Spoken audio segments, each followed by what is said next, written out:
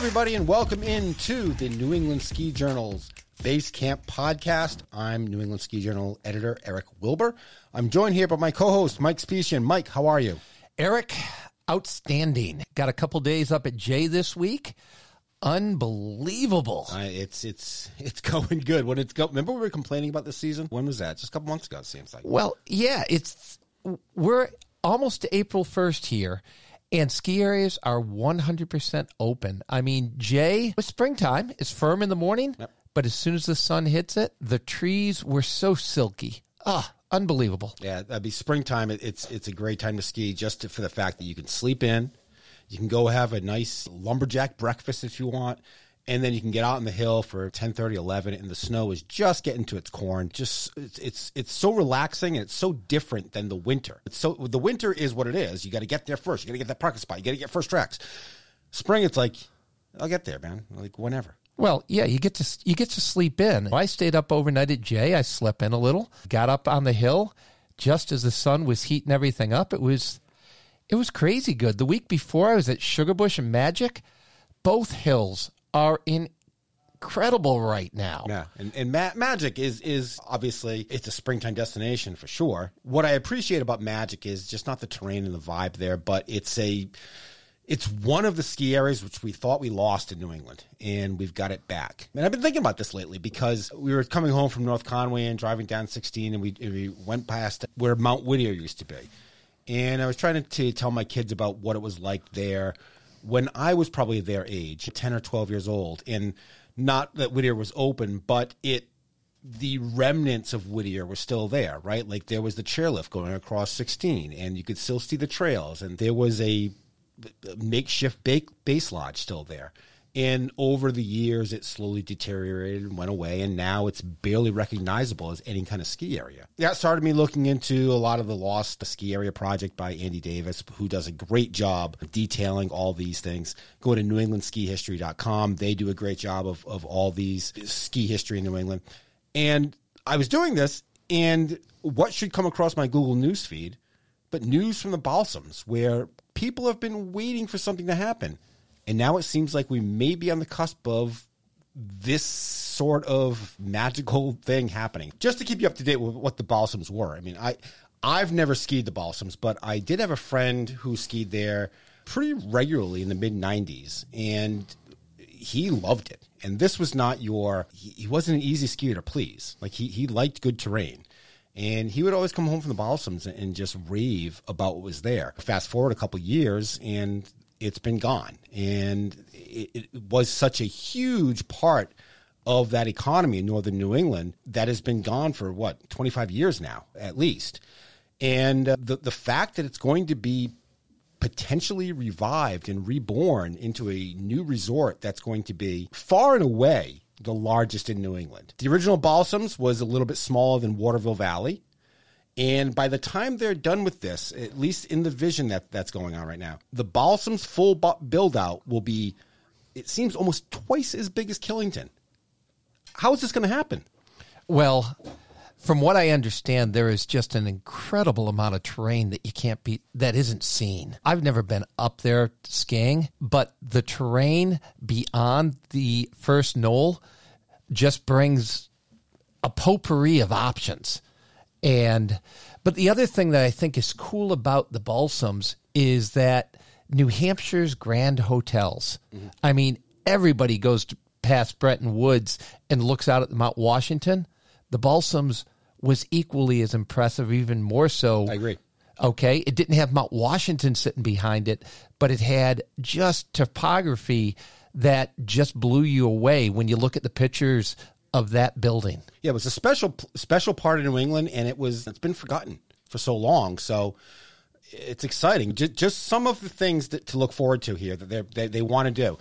They want to make this the largest and most advanced ski resort on the East Coast. We went over that. By the way, I'm getting this from thebalsamsresort.com, where you can get all sorts of information about what they're planning. Legendary Donald Ross 18-hole golf course, mountain lakes for boating, swimming, fishing, endless miles of maintained trails for biking, running, hiking, and designated recreational vehicles, a fitness center with yoga and Pilates, aerial adventure park, that's your zip lines, performing arts center and festivals, unique lakesides resort campus layout.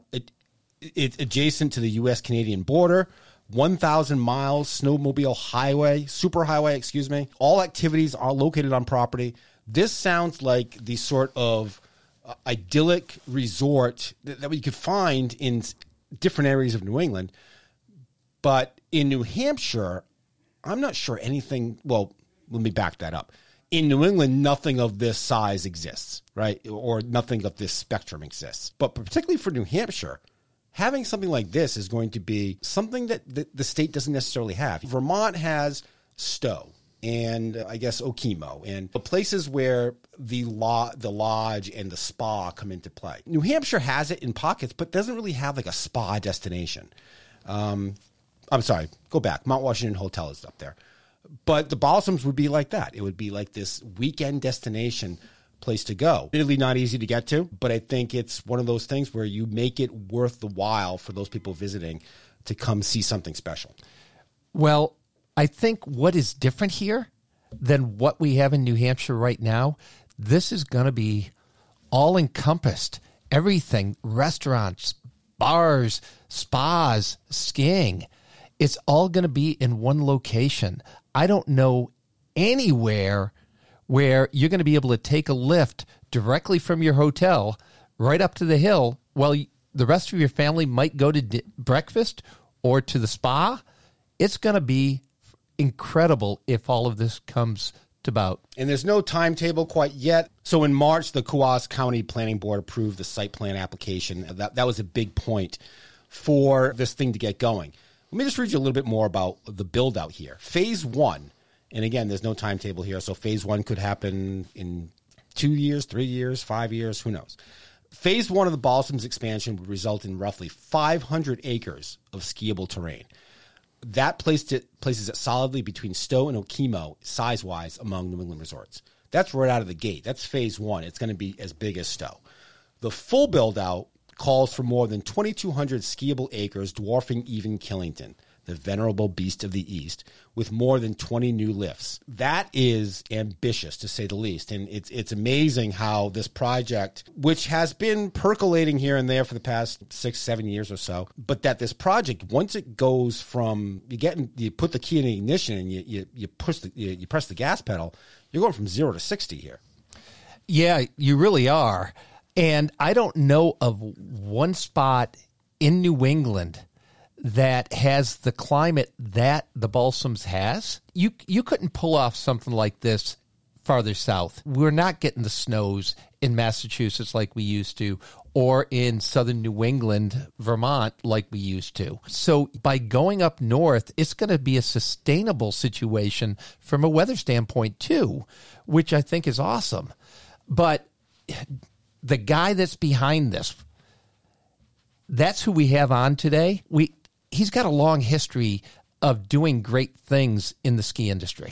Yes, Les Otten. I think that if you have heard about the Balsams over the past few years, it's because of Les Otten's involvement in it. He is on the redevelopment team. Let me just read from his bio from the Balsams, thebalsamsresort.com. For over 4 decades, Les has been a leader and an entrepreneur in a wide range of pursuits, including business, tourism, alternative energy, yada, yada, yada. He was huge in the ski business, obviously a figure up at Sunday River, turning that resort into a monster on the landscape map. He was at the head of the American Ski Company, which, if you remember, had the very first Epic Pass. He was a part owner of the Red Sox. He ran for governor. I mean, you name it in the ski industry, and Les Otten was at the forefront of it in the 80s and 90s. Yeah, he was. I don't know that he had the very first Epic Pass. I think he'd probably take exception to that comment. Yes, I know. He definitely gave us something special in a pass that allowed us to ski multiple resorts. Okay, that's fair to say. I will say that I cherish my ASC pass. I looked forward to buying that every year. Was it $600 maybe? And being able to ski those places. All of New England. All of New England. All of New England. It was incredible. So, just so everybody knows, we are actually taping this on opening day. Yes. And so we're going to take an ex-Red Sox owner away from the game right now. That's how big we are. That's how much pull we have that we can take an ex-Red Sox owner off of opening day and talk to us. So Here we go. All right. We will be right back with Les Otten right after this. Eagle Crest isn't your average community ski area. We're on an island in Alaska. We have panoramic ocean views, a 1,600-foot vertical drop, big mountain terrain, incredible backcountry access, less crowds, more snow, and some pretty historic streaks. It's now 50 consecutive days with snowfall. You can't drive here. You have to fly or ferry, which means shorter lines and untracked powder. We have great community. We're affordable. We have an amazing learning center. But it's not just the skiing and riding. Juneau has a lot to offer. And we're right here waiting.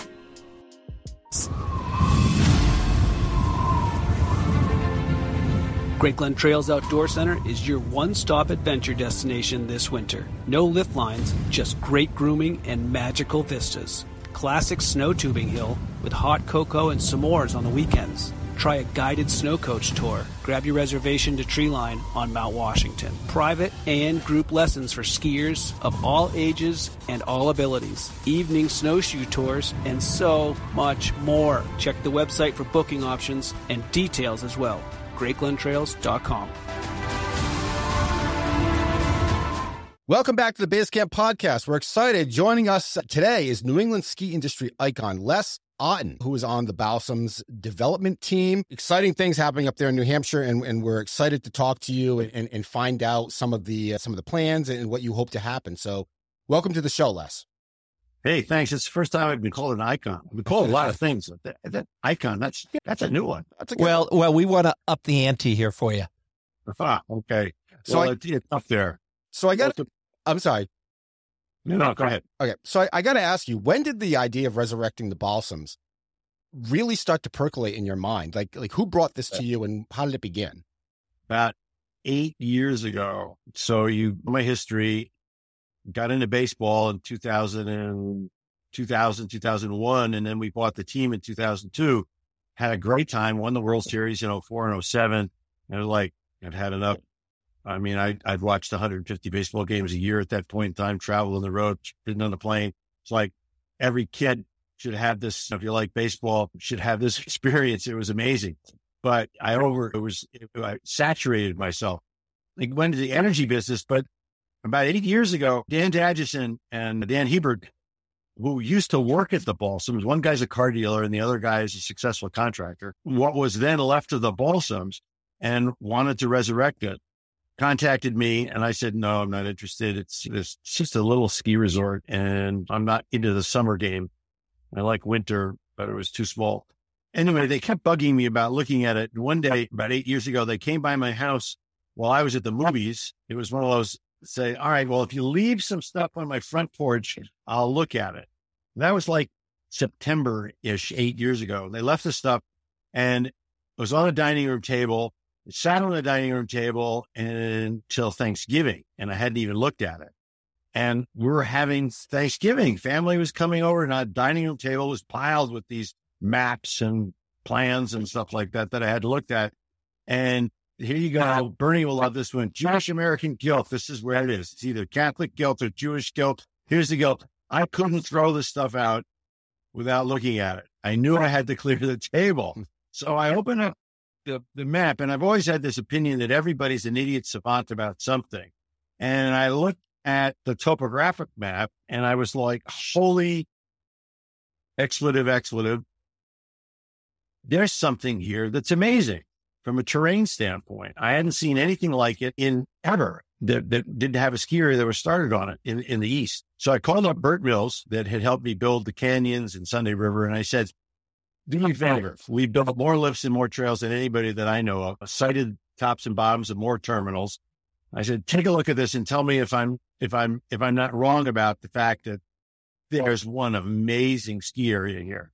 He called back like minutes later after he got the maps, and he said, is this where I think it is? And I said, yes, it's the Balsams, and it's all the land that you really can't see when you're looking at the Balsam. So there was like another, I don't know, 5,000 acres of land that didn't have anything to do with the Balsams. That was just extraordinary from a lift and trail development system. And of course, growing up at Sunday River since 1972, we always knew 40 miles away, we'd be getting rain, and then Loon would be getting rain, and it would be snowing in northern New Hampshire or snowing at JP. And snow totals up that were extraordinary. Just no one had developed the skiing. And so it was sort of out of that guilt of having to look at that stuff instead of throwing it out that finally made me look at it, which when I went like, if you're going to go do something again, go big or go home. And so we had then developed this massive plan to develop the Balsams and are plotting our way through the process of getting there. It is an amazing area up there. Most of the nation knows Dixville Notch because there's this little vote that happens when New Hampshire primaries happen, the original vote in New Hampshire every year. But what's the impact? What type of impact will this have on the economy up in northern New Hampshire?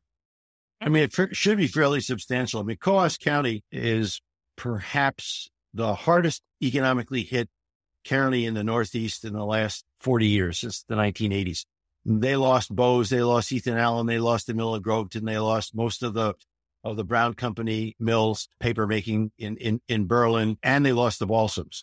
It's somewhere between 5,000 and 6,000 jobs are gone out of a population of about 33,000. So it is the only county that I know of in the Northeast of the United States that has actually gotten smaller since 1980. It's 5% smaller now than it was in 1980 as far as human beings living there. So the impact of a year-round opportunity. Remember, the Balsams was always a summer gig when it started. It was 75 days, it expanded to 90 days, and expanded to maybe 120 days. And people would just come and move up. They'd stay there for the summer and enjoy the lakes and the fishing and all the 90 kilometers of hiking, biking, and mountain bike and snowmobiling trails, cross-country trails that were there. Table Rock, the hikes that you could have there. Table Rock is kind of like our answer to Old Man in the Mountain for New Hampshire. I mean, Table Rock is like iconic to hike up and be able to stand on this jetty of granite that sort of sticks out over the notch. If that doesn't make your heart race, I don't know what will.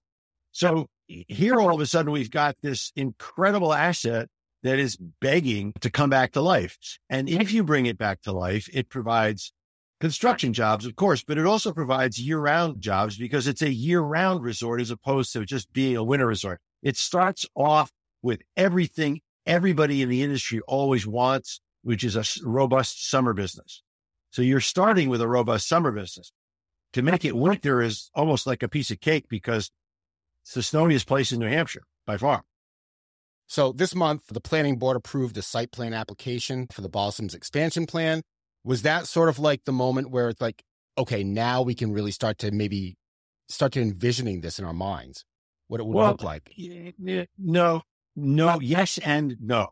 The planning board had previously granted us a planned unit development project, which on our land allowed for the development of 23 ski lifts and housing for tens of thousands of people. So zoning was in place. So it was, the development district was put in place. The specific first phase needed to be filed.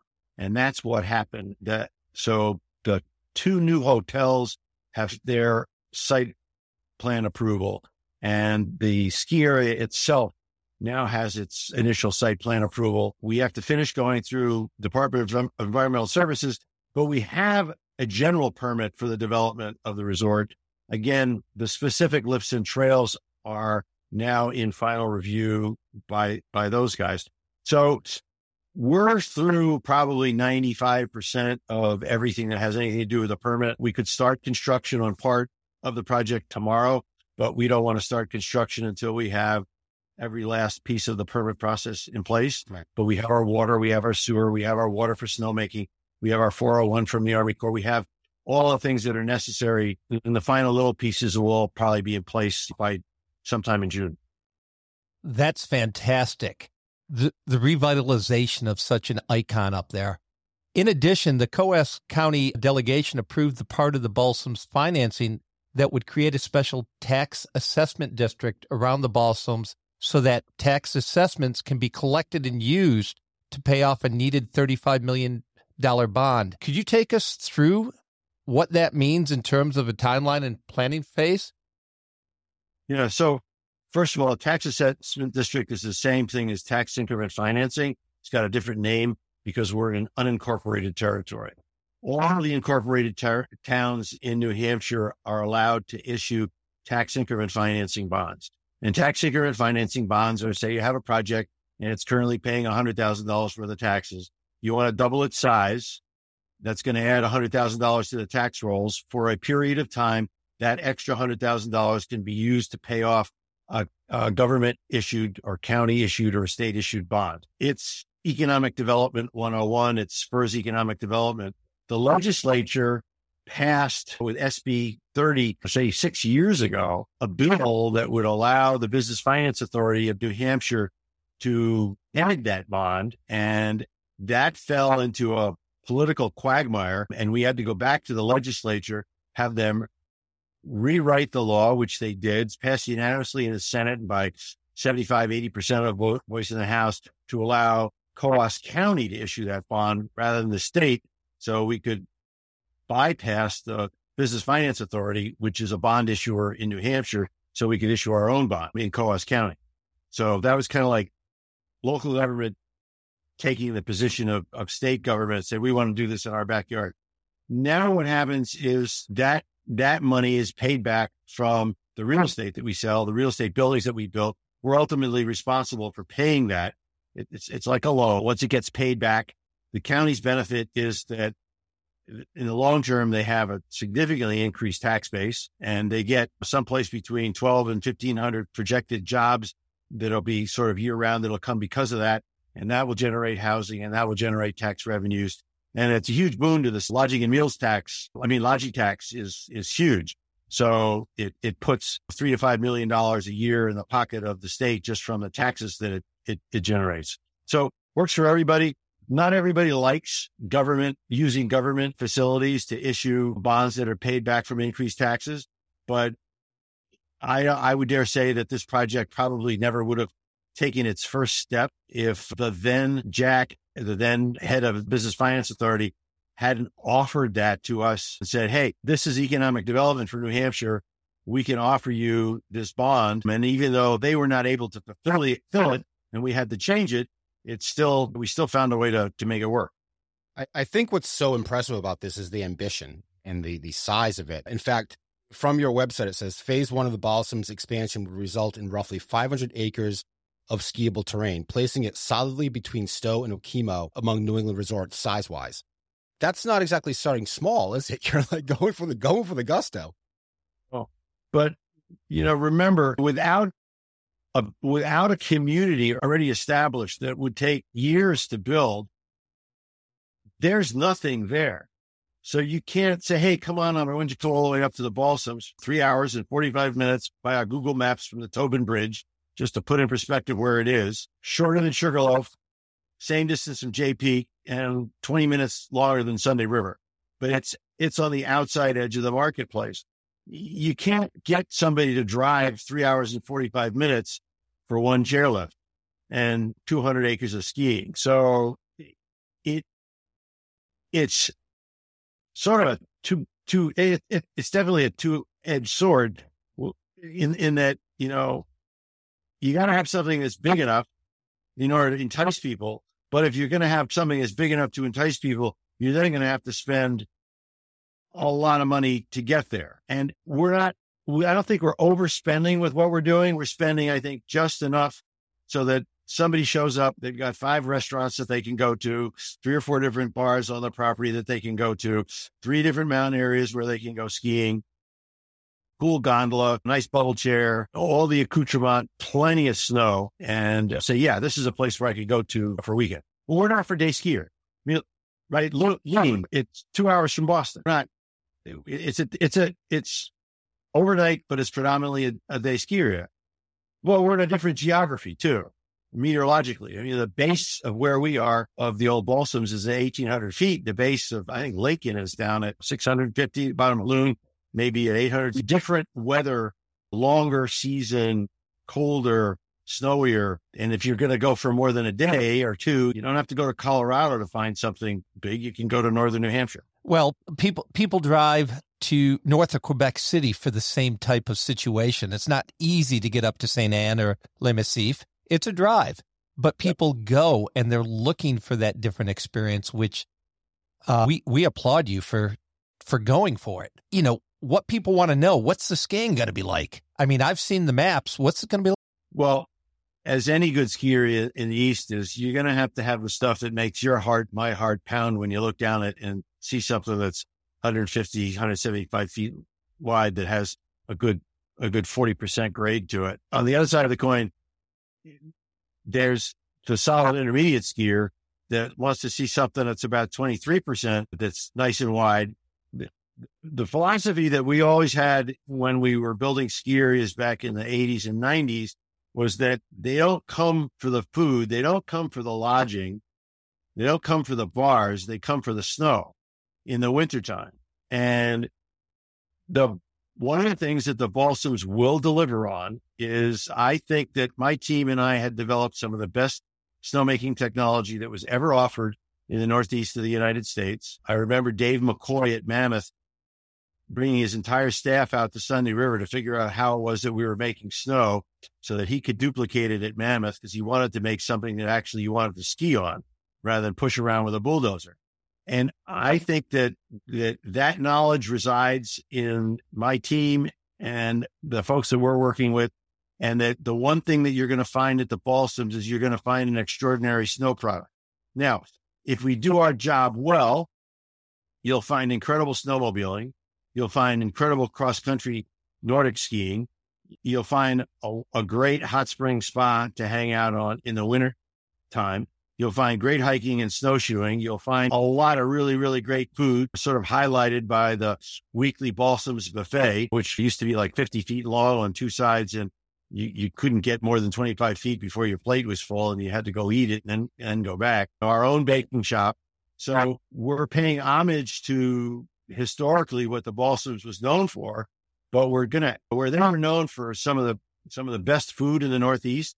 And there are probably more chefs that own their own restaurants in the Northeast of the United States that trained at the Balsams than any place else. Wow. And it's our job to make sure that the snow that's under your skis is as good as the reputation of the food that's going to go in your stomach. I'm glad you brought up the Sunday River snowmaking, because I wanted to ask you that if you had social media like 30 years ago, would you have had to take that dump truck all the way to Boston Common and dump the snow there? A little easier, right? Yeah, that was 40 years ago. 40 years ago. Wow. More than 40 years ago. Wow. It was 43 years ago. Yeah, that story still lives on. And that was before social media.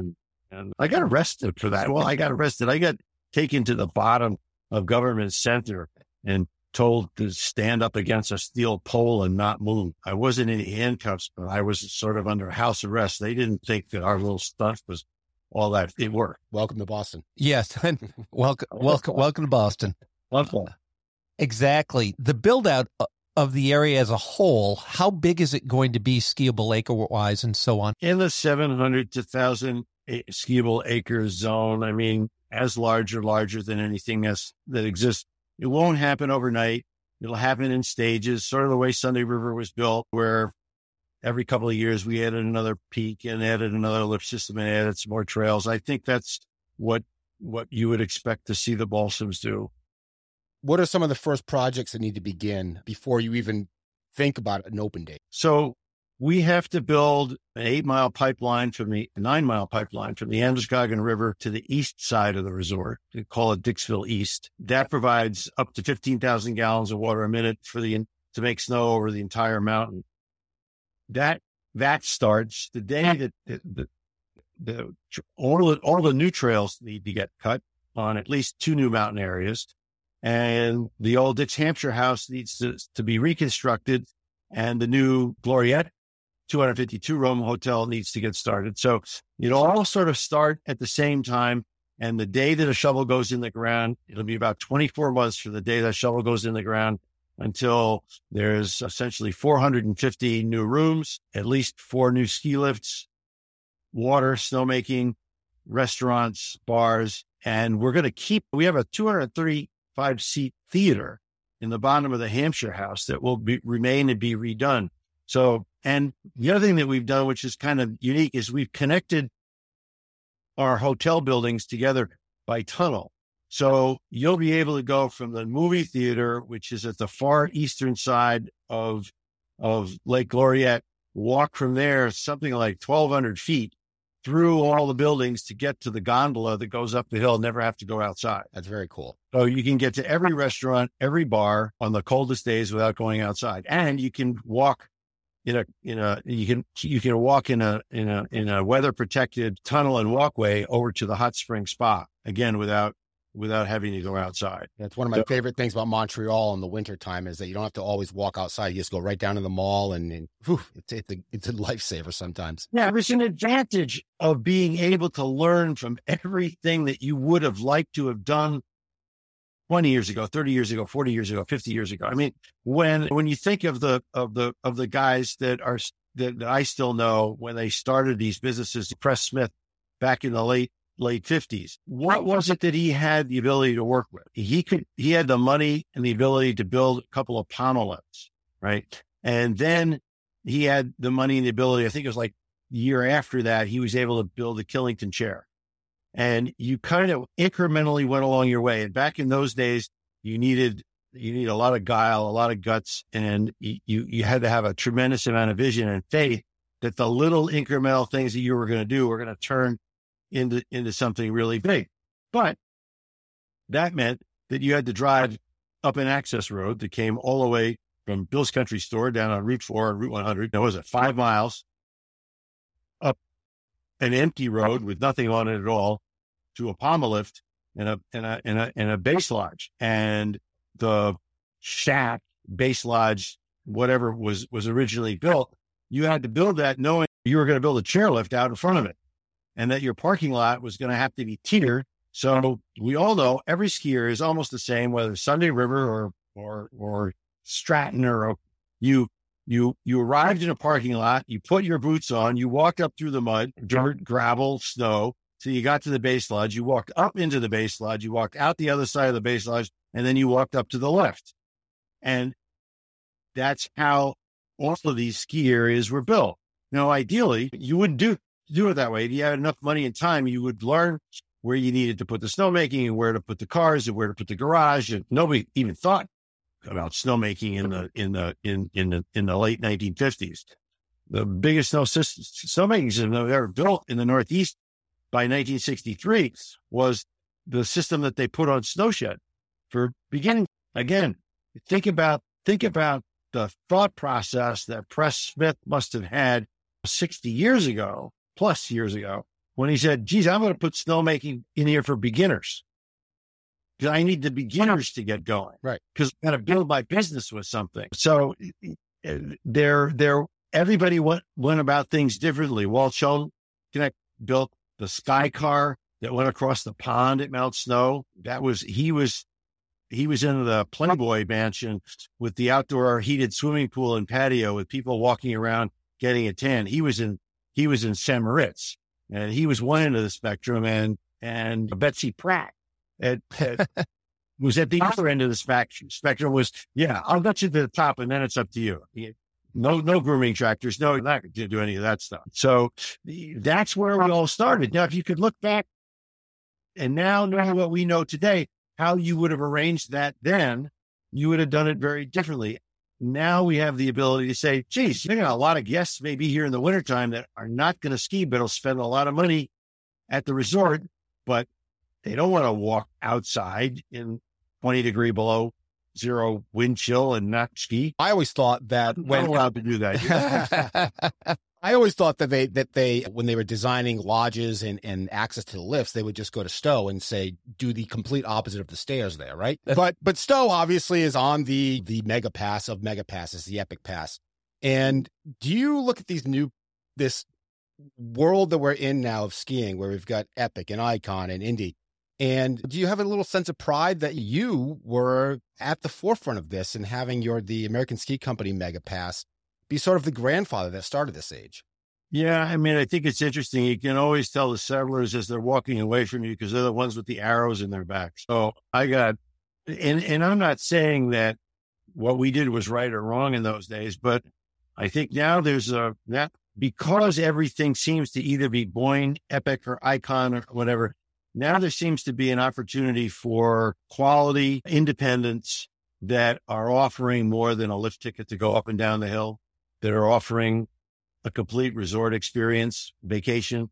And what I'm looking for is the family that has an expert skier in it, a beginner skier in it, somebody that has absolutely no idea of what skiing is and just wants to sit in a hot spring spa for the day, somebody that would very much like to go on a snowmobile tour to Canada for the day and have lunch, and somebody else that I just want to eat and sleep. And I want a family of 5 people that can fit into that category so that everybody can say, well, I can get the skiing I want, I can get the snowmobiling I want, I can get the hot spring spa, I can get the food, and I can get a nap. Well, Les, I have your family. Trust me. We've got your family. I was thinking how this whole thing fits into Eric's and my world because our wives will never leave the building going to the hot spring or to the spa. Well, he and I go out skiing. It's perfect. It is perfect. And look, we know more now than we knew then. We have the opportunity to build our resorts so that they can accommodate that. We used to be really frightened of people that would come to a ski resort, stay in the room, and not buy a ticket because we weren't smart enough to figure out how to charge them $150 for what they were going to do for the day while somebody else spent $150 to go skiing. Right. And now I think we recognize that that is in essence who we are. If you look at our operating costs and revenues and budget, about 28% of our revenue comes from skiing. The rest of it comes from all the other activities that are involved with eating, sleeping, snowmobiling, four-wheeling in the summertime. I mean, four-wheeling is going to be the four-wheeling capital of the Northeast. What about pickleball? I suggest a pickleball court. Pickleball. It's hot right now. Tournaments, perfect. Well, I look at what you're doing up there, Les, and I was just at J Peak, and they have 700 UK people coming over next week. And I'm just going, the UK is going to come to the Balsams because all inclusive, everything right there, they're going to love it. Yeah, I think if we do anything for New Hampshire or Northern New England, it will be to help expand the market. A rising tide floats all boats. I think we're just going to be another really strong reason why people look at New England, especially Northern New England, as a great destination in winter and summer. And how do you like the Sox this year? My 2 numbers are 75 and 5. The 5. I'm sorry. Everybody's name that begins with a B is gone, and I'm heartbroken. I'm a fan now. I'm not an owner. I'm not looking at the bottom line. The only thing I care about is winning. Mm-hmm. And I'm saying that we'll win at least 75 games, but we'll finish in 5th in the East. But I want to caveat by saying, look at the roster that we had in 2004. That roster. It's amazing. Or the whole thing. Yep. It was amazing that whole stretch of time. I was there covering it for Boston.com, and to be there, and we were just talking about this, to be there at Game 7 in 2003 and follow that up 1 year later and be there at Game 7, which I remember you being on the field throwing a baseball prior to that game, and the energy in that stadium was just all Boston.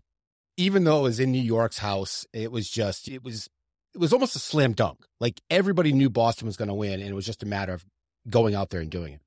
So Mike Cubbage and I had this thing whenever Pedro pitched, Mike was would be throwing batting practice. And we would always, I would warm Cubbage up. He then coached third base through BP and through coach third base. I would warm him up on the sideline, which was basically, he would throw the ball to me at 60 miles an hour and I would make sure it didn't hurt when it hit me and then throw it back to him. And we had that thing. And we did that with every game that we played when we could do it. The thing that was really interesting about that year is the stories about having a shot before the game through being loose. Kevin Millar, Granby, stuck me in a limo before the last game. So we're going over to the stadium early. He wanted to ride the team bus and he wanted to legitimize the fact that he was getting a bunch of the guys in. So I'll get somebody from ownership and it'll be okay. I'll just sort of do my own thing. They were totally loose. who was our shortstop? You remember that? Mike Doria. Yep. We had traded away Nomar Garcia-Parra, one of the premium three, right? There was Rodriguez and Garcia-Parra. And who was that kid that played for the Yankees? I can't remember. Jay somebody. DeGloria, right? Jeter. Yeah. Anyway, we had one of the three premier shortstops in the game of baseball. Traded him away. Yeah. And it was a turning point. It was an absolute turning point. I'll never forget that when that trade went down, and it was shock throughout Red Sox Nation. And from someone that was kind of hanging around the club a bit that year, it made sense just because you could feel the kind of tension that was there. Nomar wasn't the loosey-goosey kind of guy that Kevin Millar and these guys were, and it was kind of like a rift. And boy, from there on, just legendary summer and legendary fall. Just an awesome time. Well, anything else, Mike? Well, Les, we are rooting for you in a big way. I was with ASC since the first pass came out, and I will tell you, as soon as you're open, I will make plans to be up there that first year to support you. Thank you. Yeah, looking forward to it. Can't wait. Les, thank you very much for joining us. I look forward to contacting you in the future to get an update on how things are going. I will have you that last year we did a feature on this in the New England Ski Journal, and it was by far our most traffic story, and I believe it still is. So there's a huge interest out there, and I think people are thirsting for the information they can get about when this can possibly happen and the dream becoming a... Well, my pleasure we get lucky in life sometimes that our avocations can be our vocation. And I'm looking forward to just being able to enjoy my favorite sport and do it at the Balsams where all that snow falls. And hopefully we'll all get what we want pretty soon for Christmas. Les, it's been a pleasure. Thank you very much. Gentlemen. Thank you. Take care. New England Ski Journal's Base Camp podcast will return after this. If you want to be inspired and informed on everything about the New England ski and outdoor scene, then you need to check out skijournal.com. Skijournal.com delivers daily content on breaking industry news, tips, gear, dining, travel, entertainment, as well as all archived episodes of the Emmy-nominated New England Ski Journal TV show and the Base Camp podcast. And don't forget to subscribe to New England Ski Journal, the longest-running regional ski magazine in the country. New England Ski Journal's award-winning writers and photographers bring all 4 seasons to your door with best-in-class coverage on skiing and the outdoors. Log on to skijournal.com and click on the subscribe button to get New England Ski Journal mailed to you today. New England Ski Journal is a Siemens Media publication. Siemens Media. Inspiring. Informative. Insightful. And now, back to the Base Camp podcast. Wow, Eric. Les has been around a long time, and he has done some amazing things. He still has the same energy. I wish I could have that. Not bad, huh? Oh, yeah. It was great to talk to him and to see to feel the energy coming off him, and to discuss this project, which is it's a big one. And if he's going to pull this off, or if he and the team are going to pull this off, it's going to be up there with saying one of sounds like so trite. So I would say the most important development in the ski industry in New England in the past, 30, 40, I mean, if ever. Yeah, I don't know. You have the Sugarloaf build-out of Brackett Basin and Burnt Mountain. You have the Saddleback build-out, but none of them were all-encompassing beginner to advanced terrain on terrain that none of us have ever skied before. It's going to be amazing.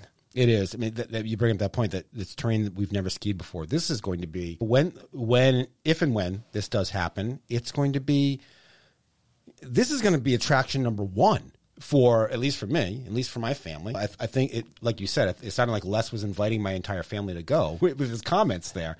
So I just think that this is going to be glorious, and to have something else in that part of New Hampshire is special. Because it's for the economy up there and for the quality of life, to have this go in and be this sort of, epic sort of central.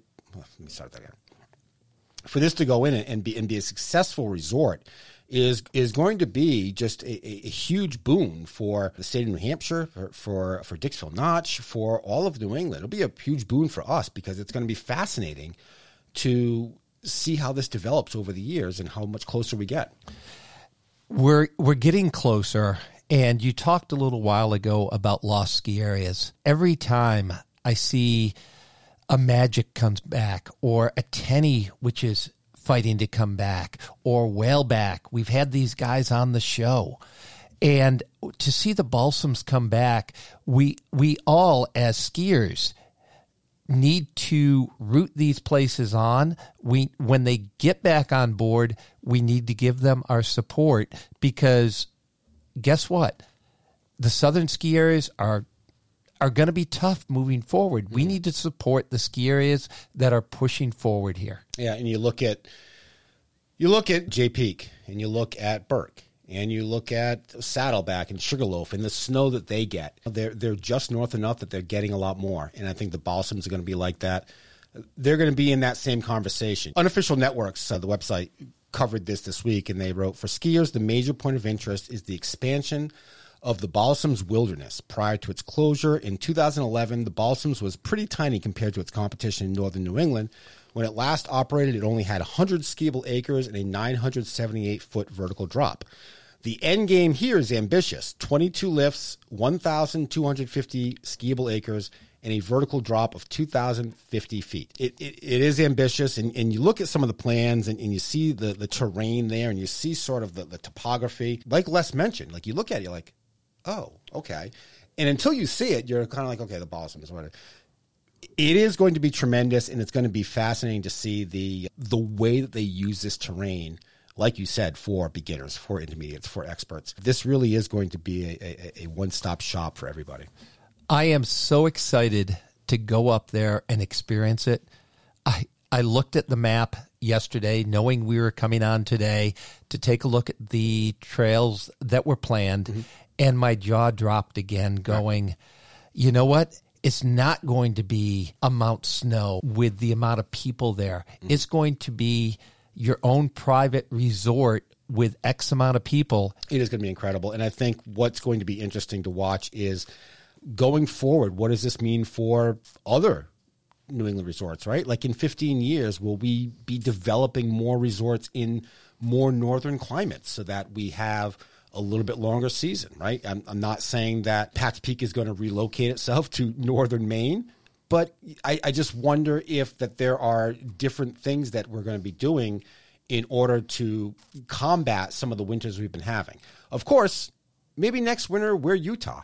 Who knows? So yeah, it's sort of this annual dance we play at the end of spring, right? Are we going to get snow? Are we not going to get snow? What's next season going to be like? And the truth is, we don't know. We have no idea. But look at Utah. Look at California. Look at Colorado. And look at the legendary seasons they're having out west. And yeah, this wasn't legendary, but it was pretty darn good. Late and great. I think that's the two words to sum up this ski season.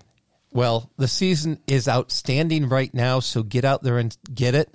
I want to say thank you. Gunstock, who's been an advertiser, is closing this weekend. Mm-hmm. Yep. Get out there and enjoy Gunstock this last weekend. Thank you, Gunstock, for helping support Eric and I on this endeavor. Absolutely. Thank you very much. Mike, it was a pleasure. Thank you for joining me. Oh, Eric, that was eye-opening, and talking to Les again was fantastic. Yeah, that was a pleasure. So, Les Otten, thank you very much for joining us on the Basecamp podcast, the Balsams. It's exciting, that's for sure.